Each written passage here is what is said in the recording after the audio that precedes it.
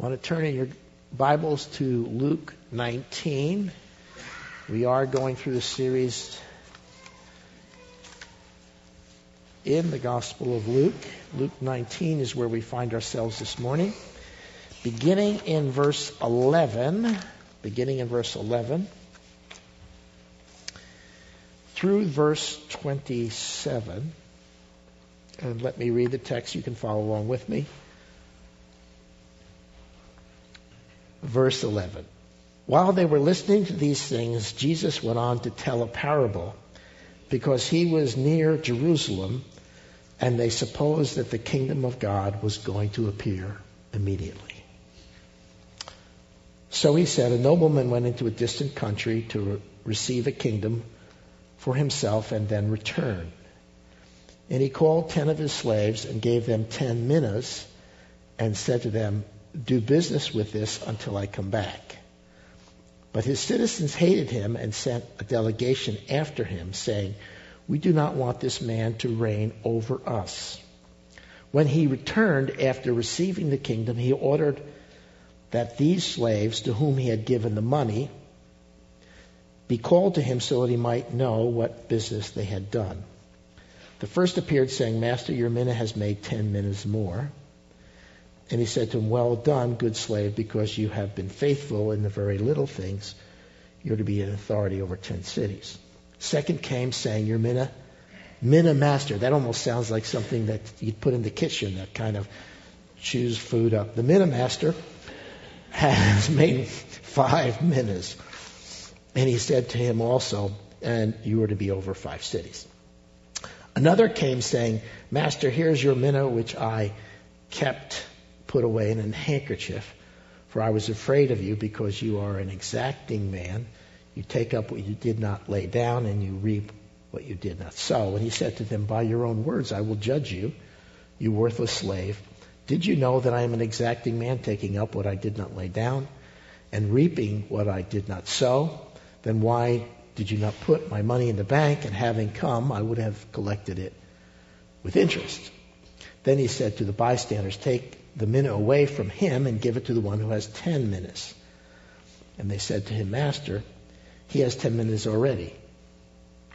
I tell you that everyone who has, more shall be given, but from the one who does not have, even what he does have shall be taken away.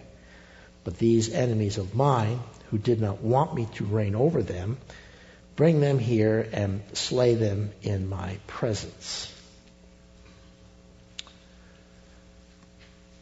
There's really 2 problems with vacations.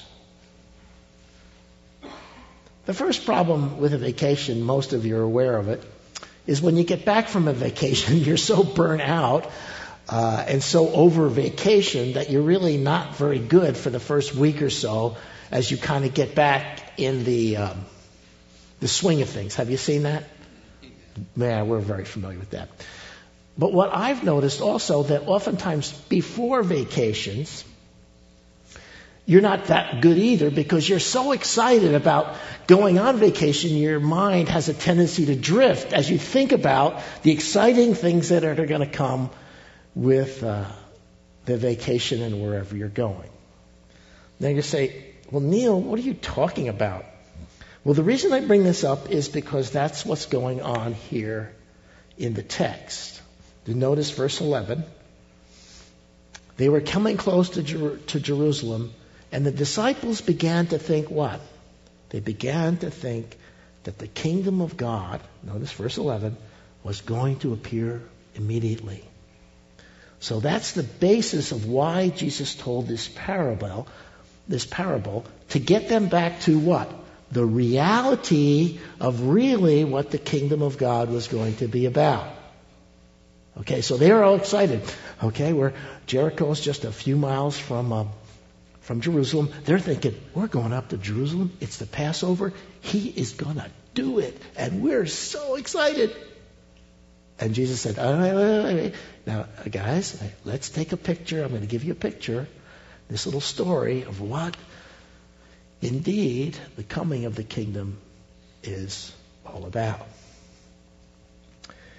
Now, there are some not too many similarities between their experience with Jesus then and our experience with Jesus now, but there are a few applications that we can make as we look at this parable.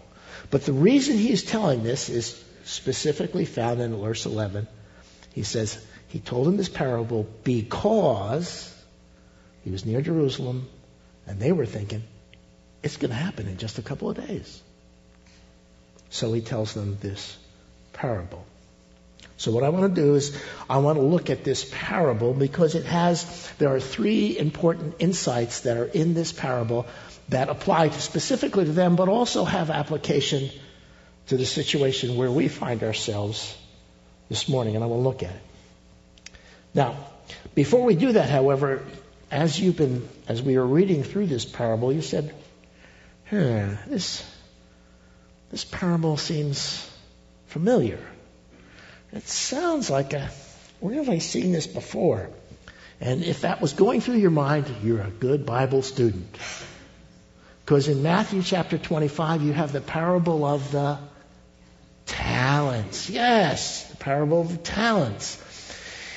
Now you're thinking, well, is the parable of the talents, or is it minas or talents? Is it 3 servants given 5, 2, and 1, like it was in Matthew 25, or is it like here, 10 servants, each given 1 mina? Who's right, Matthew or Luke? They're both right, because they're 2 different times. This particular parable is given while Jesus is in Jericho. Do you notice the context? We saw that last week. Jesus is still in Jericho. He has not gone up to Jerusalem. If you turn to Matthew chapter 25, the parable of the talents is given when? He's already in Jerusalem. He's already entered in. He's already done Palm Sunday. He's getting ready. He's during that Passover week. So, two different parables. They have the same theme, but Jesus uses different ideas, same basic thrust, but he's using different items because he has a specific purpose for each of the parables. He's speaking to a different group here than he's speaking to in Matthew chapter 25, which is about perhaps a week or so later. So that's the context, and you can look at Matthew chapter 25 and see the slight differences, but it's the same kind of major theme. So let's take a look. The first insight we have is found in verses 12 through 15, where it tells us that the coming of the kingdom means the fulfillment can be put on hold. The fulfillment can be put on hold. Notice he tells, verse 12, a nobleman went on to a distant country to receive a kingdom for himself and then return. Now, notice the reality of the desire. They had a desire for the kingdom of God, and what was their desire? Their desire was, we got the Messiah, the kingdom is here, it's going to happen right now. That was what their desire was. They were hoping that, being that Jesus is the Messiah, the kingdom of God is going to come immediately. We see that from verse 11 and also in verse 12. Jesus tells a parable that indicates that the Messiah is come, but he's going and he's coming back. Then we see the reality of the fulfillment in verse 15, where he says, and when he returned, then, after receiving the kingdom, then he would begin to do his work. Now, as he told this parable, do you think his disciples fully understood it? No, they didn't get it. Why? Well, we see their reaction to his death on Good Friday. We see the reaction to his resurrection on Sunday morning. Even after he resurrected and he was explaining to them, they kept saying, well, is it now that you're going to set up your kingdom? It wasn't until later on, after his ascension, that they finally got the picture. That the kingdom of God represented 2 comings. We understand that. That's not a problem for us. We understand that Christ was going to come, the Messiah was going to come the first time as the suffering servant, right? And the second time he would come as the reigning king. That's not a problem. We've got the picture. Paul in the epistles calls it a mystery, the mystery of the church age. We see that whole picture now, but back then they had a strong confidence that the kingdom of God was about to come immediately. And so, the first insight that he gives them in this parable is that the coming of the kingdom means that the fulfillment of the kingdom can be put on hold. Now, that applies to us here because what we see going on in the church nowadays is that there is an intense, there's an intense interest in the second coming of Jesus. There's an intensity that is building up in the church where people are beginning to think that what? The kingdom of God is going to appear soon. The kingdom of God is going to appear immediately. There's that intense interest in that. That was the expectations of the first century Christians, and they had Jesus. Now, we had talked about this a couple of weeks ago when we looked at the parables that he was telling in chapter 17, and I don't want to belabor this point, but he is pointing out that the coming of the kingdom was going to be put on hold. Now, the first century Christians during Jesus' time, one of the reasons that they were hoping that the kingdom was going to come so that they could get rid of the Romans who had their foot on the neck of the Jewish nation. They wanted to get rid of them. They were up to here, and they were hoping the Messiah would come. He would deliver them from their troubles, and it would be gravy tradeism, and it'd be wonderful, and everything would be great. And we need to be careful. Listen carefully to your pastor. We need to be careful that we don't let the difficulties of this current age sweep us up into an expectancy that the kingdom of God is right here, right now. Now you're saying, well, wait a minute, Pastor, where are you going? Well, just hang in there with me. We've got about a half an hour, and I'll just... Don't get up and leave just yet. This is a Calvary Chapel, and I am with you 100%. But I'm making this application. Why am I making this application from this parable to us? It's evident what was true for them, that the kingdom was two parts. First coming, suffering servant. Second coming, reigning king. We don't have a problem with that. But the application is troubling to some of you. Now, I need to remind you of a particular scripture, and that is found in 2 Peter chapter 3. I'm going to turn there for just a moment. 2 Peter chapter 3, verse 8. 2 Peter chapter 3, verse 8. But do not let this one fact escape your notice, beloved, that with the Lord 1 day is like 1,000 years, and 1,000 years is like 1 day. Well, people have been saying, hey, well, it's been 2,000 years. When are you going to come, Lord? And he says, what's your problem? It's only been 2 days. It's only been 2 days. You see, the Lord has control of the time. Remember that old rock and roll song? I think it was back in the 60s or 70s. Time is on my side. Yes, it is. You remember that song? It's been going through my head. Well, guess what? Time is on his side. He looks at time in a completely different way than we do. So first thing we see is 1,000 years is 1 day in the sight of the Lord. Right? Keep that in mind. Then, here's a much more important one. Verse 9. The Lord is not slow about his promise. Now, some of us are beginning to think, hey, well, you're awfully slow in this. Well, he said, wait.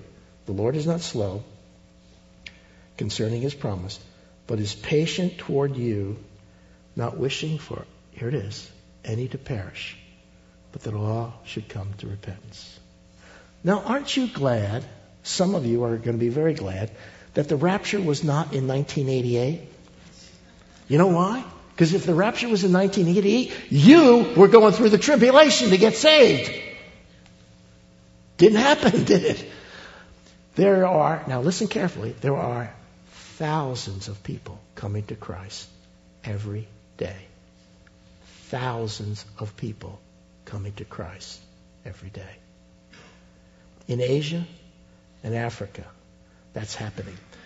And the Lord, it says here, is not wishing that any should perish. And so when the fullness of time comes, and when the Lord understands that this is it, then and only then will he determine the second coming of Christ.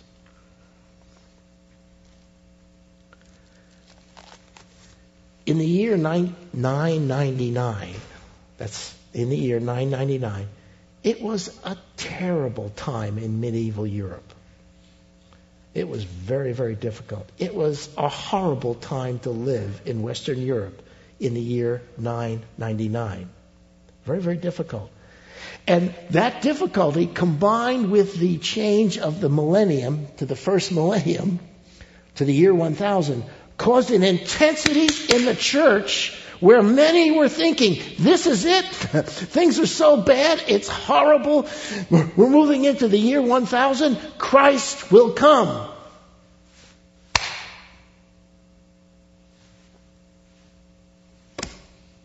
Here we are in the year 2011. And unless I missed it, Christ didn't come.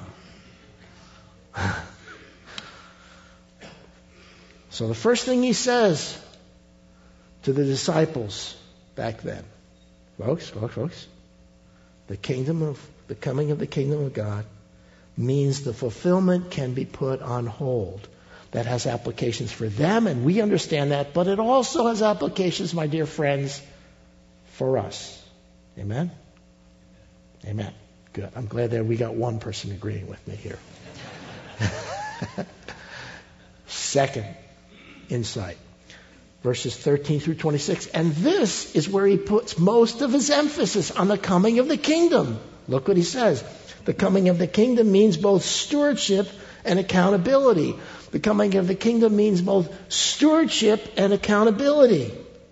Notice the reality of the stewardship. Verse 13, he says, and he called 10 of his slaves, and he gave each one of them 10 minutes and said to them, do business with this until I come back. And so he's giving these 1 minute to each one, and then they are to what?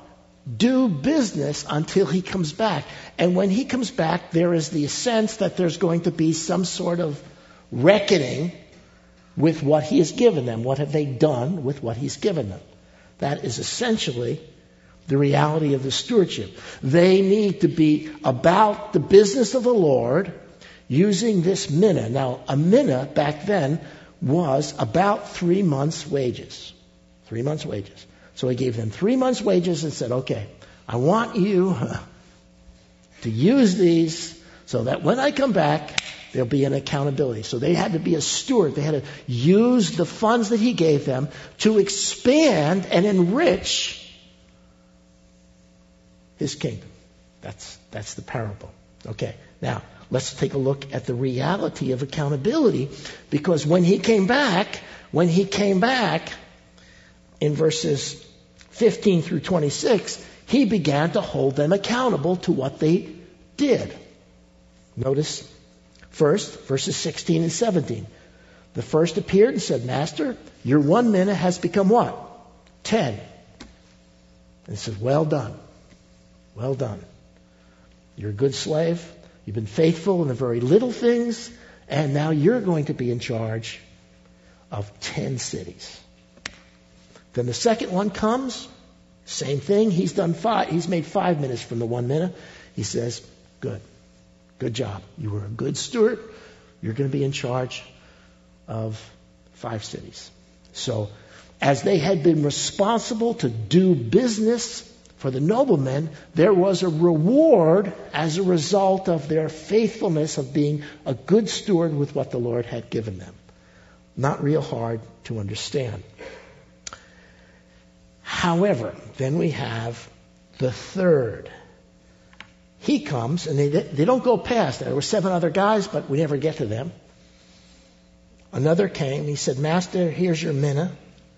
I've put it away in a handkerchief. Why? He hid it. Now, in the parable of the talents, the man who had 1 talent, he did what with it? He buried it. Here, this guy put it in a handkerchief. And he said, well, I did that, and here's the reason, verse 21. I was afraid of you because you're an exacting man. You take up what you do not lay down. You reap what you did not sow. Then the nobleman, the master, turns to him and says, by your own words, I'm going to judge you. Now, why is he being judged by his own words? Because his words reveal what was in his heart. And we'll be judged by our words.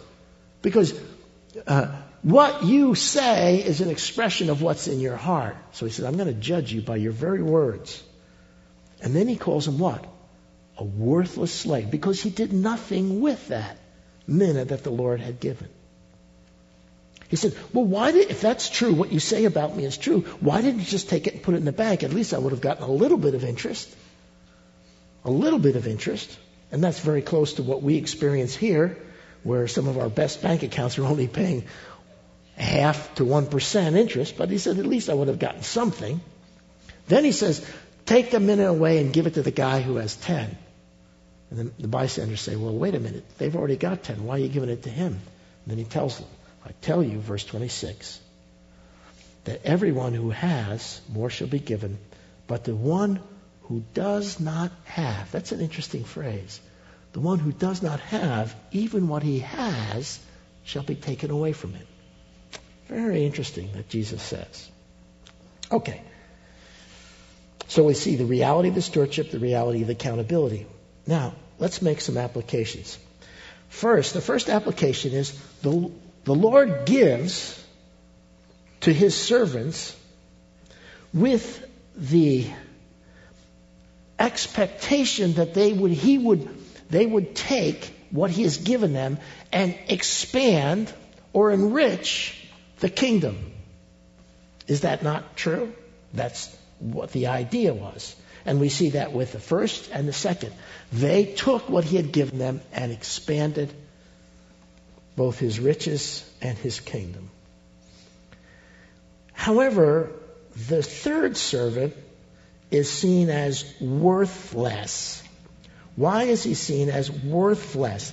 Because he did nothing with what the Lord gave him. And then verse 26, this verse, he says,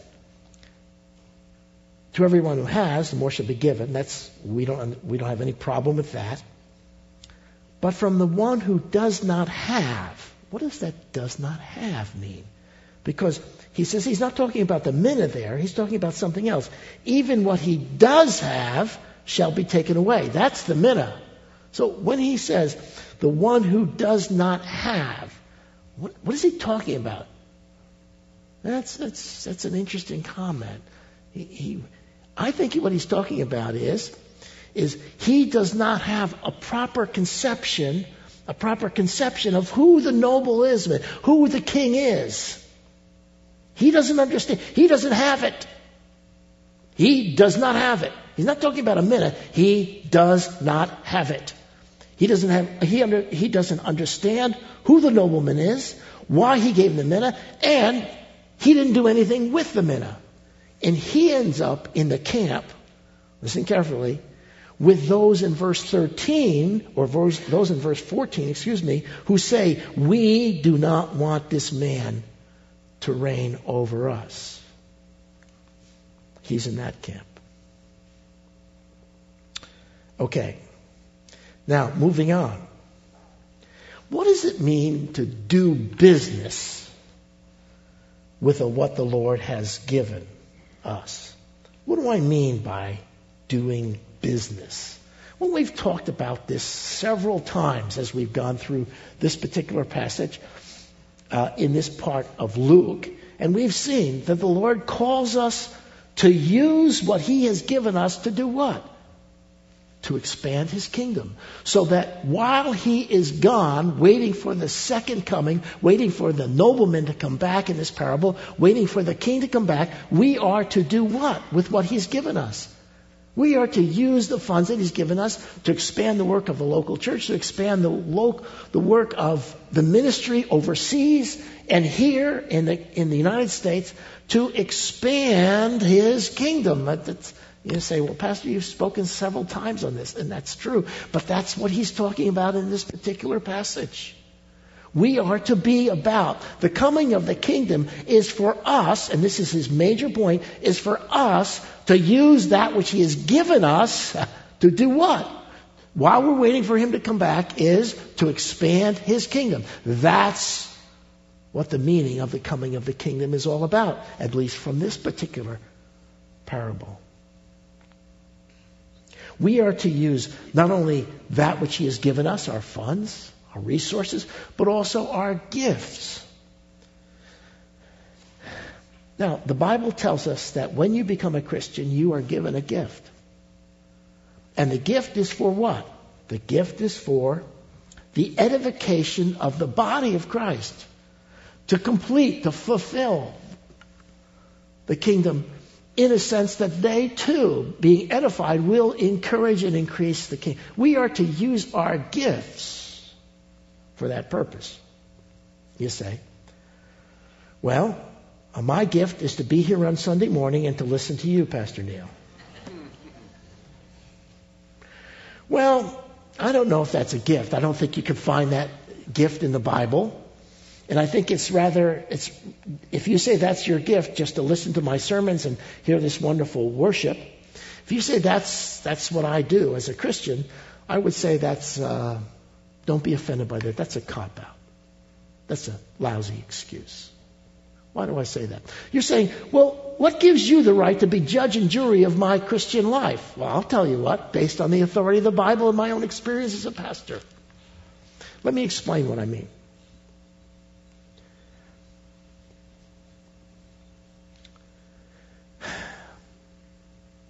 Being a Christian is more than listening to lectures, singing a few songs, and coming to church on Sunday morning and reading a few Bible verses and maybe praying a little bit. There's more, guys. That's not what Christianity is about. Now, it's part of it, but there's a lot more. You know what Christianity is about? If you have Christian faith, you are to have what? A relationship with the living God, where He, listen carefully, where He, by the power of His Holy Spirit, through the gift that He has given you, uses you to do what? To bring life to those around you. That's what you're supposed to do. That's what Christianity, you're connected to God so that you become a conduit for His Holy Spirit through your gifts to bring life to those around you.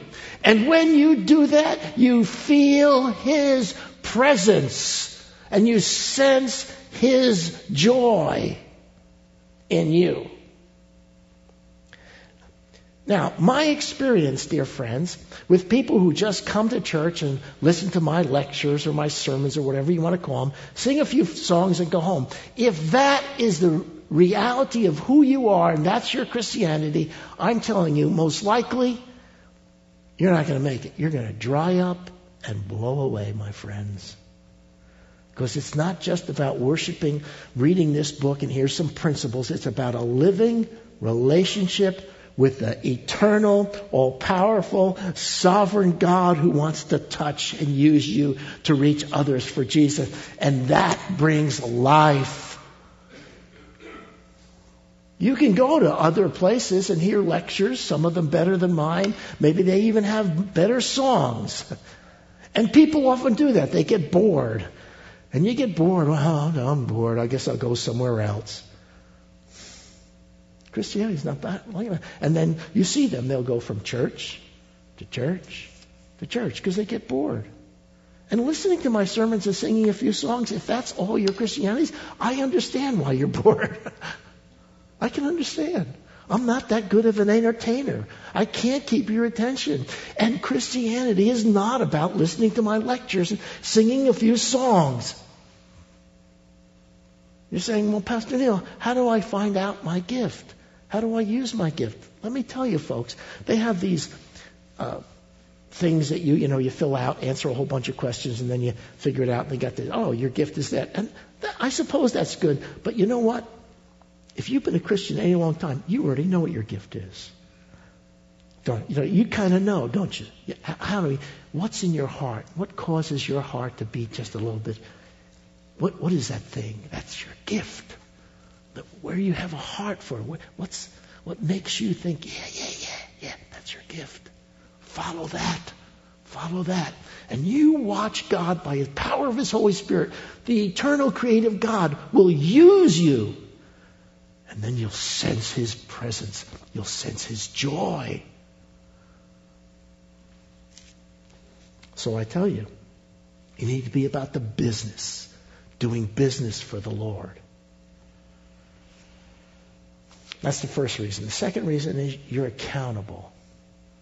Notice what it was. He called them to account. When the king came back, when the nobleman came back, he called them to account. Okay, put up or shut up. Let's see it. Now, you remember, a couple of weeks ago, or maybe a few more than that, 1 Corinthians chapter 3, it talks about there's one foundation, and you can build on that what? Silver, gold, precious stones. You remember that? Wood, hay, and stubble. Wood, hay, and stubble is all the stupid things we do. Just selfish, self-centered things. What happens in the judgment? Now, we're not talking about judgment for salvation. We're talking about judgment for works, the Bema Seat. All wood, hay, and stubble gets what? Burned up. Gold, silver, precious stones, what are those things? Those are the things that we do by the power of the Holy Spirit, by faith, and God uses them. They get what? They go through the fire, and we bring them in. And there is a what? Reward. That's what we see here. He's talking about the very same thing here.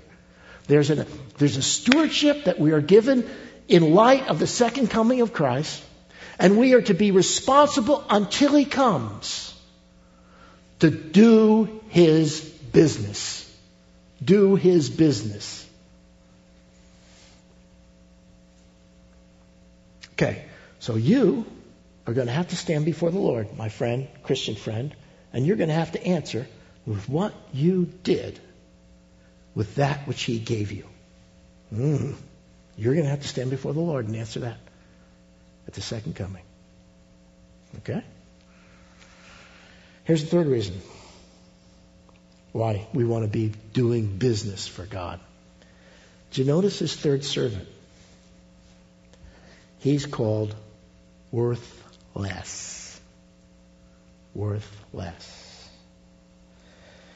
Now, why does He call him worthless? That's an interesting question. In James chapter 2, verse 14, many people don't like the book of James. And chapter 2, verse 14 is a good reason why they don't like it. You know what chapter 2, verse 14 says? What good does it, my friend, if a person says that he has faith and has not works? Can that kind of faith save him? And the answer implied by the way it's asked is what? No. Let's go there. Here's an expanded translation. If a person says that he has faith, can that kind of faith, which has no works, which is phony faith, save him? And the answer is no. If your belief in Jesus doesn't produce Christian works, which is doing business for the Lord, that's what we're talking about. He says, James chapter 2, verse 14 says, you have phony faith. You don't have the real stuff, and it's not going to get you through. Is that not what James chapter 2:14 is saying? Yes, it is. And he goes on in verse 19, he says, guess what?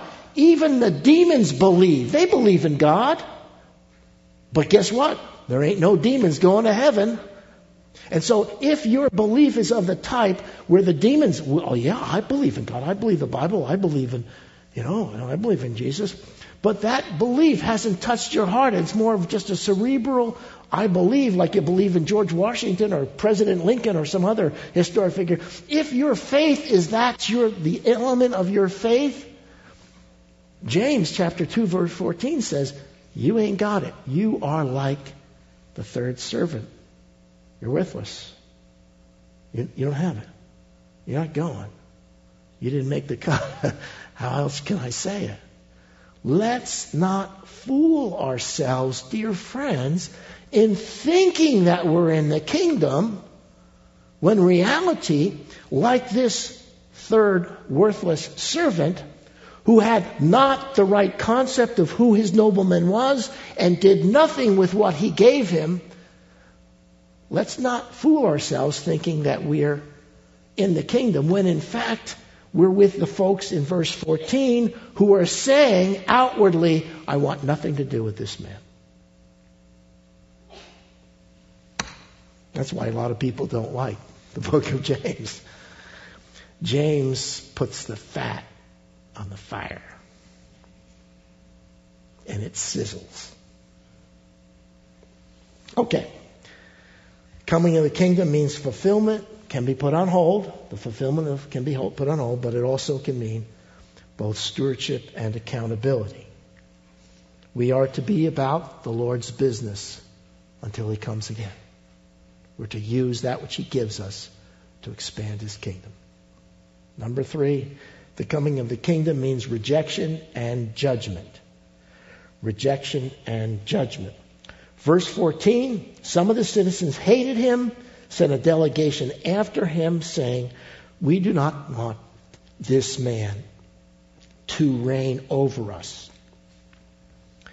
Now what Jesus is doing is he's using this parable to connect people with something that would happen fairly regularly during the Roman times. This is the way it went with Rome. If a particular person had some influence and he wanted to be a ruler or a procreator or a governor of a particular area, he would have to do what? He'd have to take a lot of money and his influence and travel to Rome.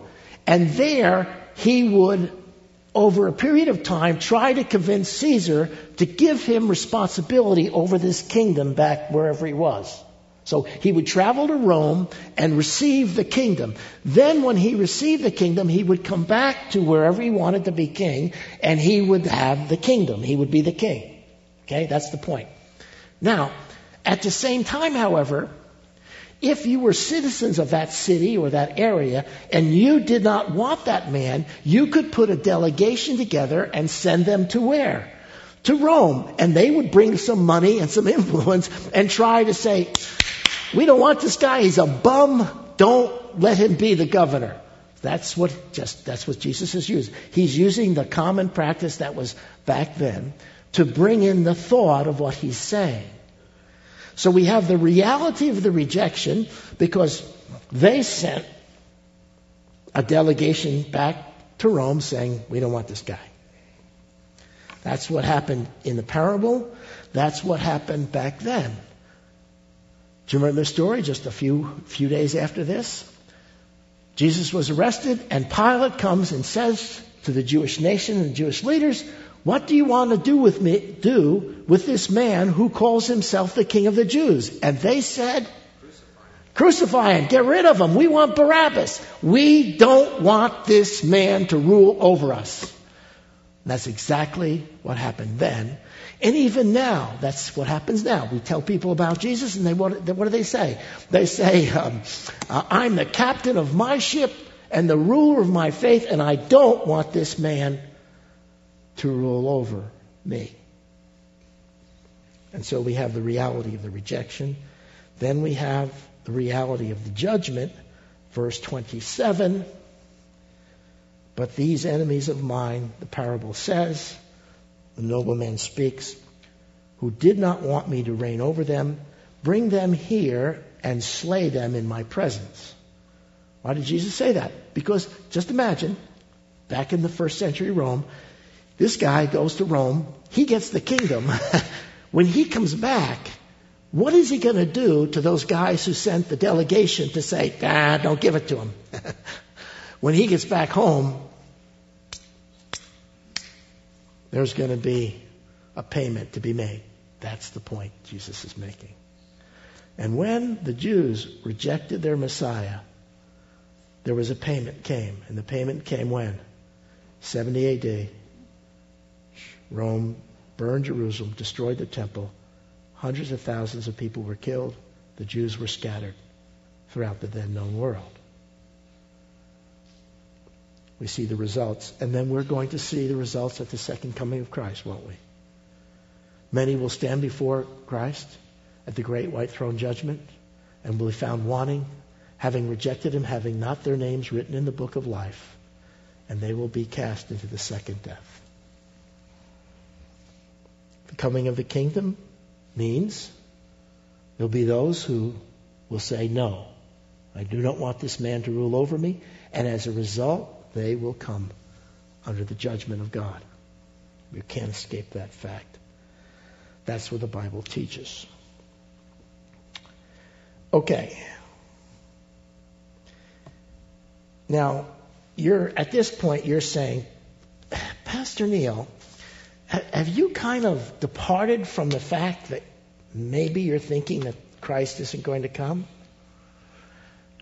No, I haven't. But I have to say to you guys, I didn't write the Bible. Okay? I didn't write this passage. I didn't put this passage here just a few verses away from chapter 17, verses 22 through 37, which we talked about a couple of weeks ago. I didn't put those passages together, so stop blaming me. I just teach the Bible. And what this passage is teaching is what I said. The coming of the kingdom can represent that the fulfillment can be put on hold. That applies to the first century. It also has some applications to us, does it not? Yes, it does. It also teaches that the coming of the kingdom involves both stewardship and accountability. That's what it teaches. And it teaches the coming of the kingdom also means the rejection and the judgment of God upon those. And what we are to be about is not to let the intensity of the moment and the time and the disagreement we have with our particular governmental structure or the taxes or anything else drive us to a place where we become ineffective for the kingdom, because primarily our job as the kingdom keepers here on this earth is to use that which God has given us to expand his kingdom until he comes, and to make it sure that as few as possible come under the judgment of God. That's the call he makes to us, to do business until he comes, with the understanding that he sets the time. And when the fullness of the numbers comes in and Christ returns, we'll say, he was right on time. Right on time. Not your time, not my time, but his time. And with that in mind, I'll remind you that I didn't write this passage. I believe that we are in very special times. I really believe it. But this passage forces me to tell you what the Bible says. And have you noticed that oftentimes what the Bible says goes directly against what you'd like to happen? Well, there's a saying that goes along with that. Tough noogies. What can I say? Tough noogies. Hear the parable of the minas, because it has application to you and it has applications to me. Amen? Let's pray. Father, sometimes you tell us things that we don't want to hear. We don't want to hear that the coming of the kingdom had been put on hold. Sometimes for many years that we don't understand. We don't understand that, but we know time is in your hands. Sometimes we get tired and we wonder, gee, but you've called us to stewardship. You've called us to do business for you until you come. You've called us to help, that there'll be as few people as possible that will reject Christ and come under the judgment of God. May your parable that you spoke to your friends way, way back in the first century touch our hearts as hopefully later on it touched their hearts, we pray. In Jesus' name, amen.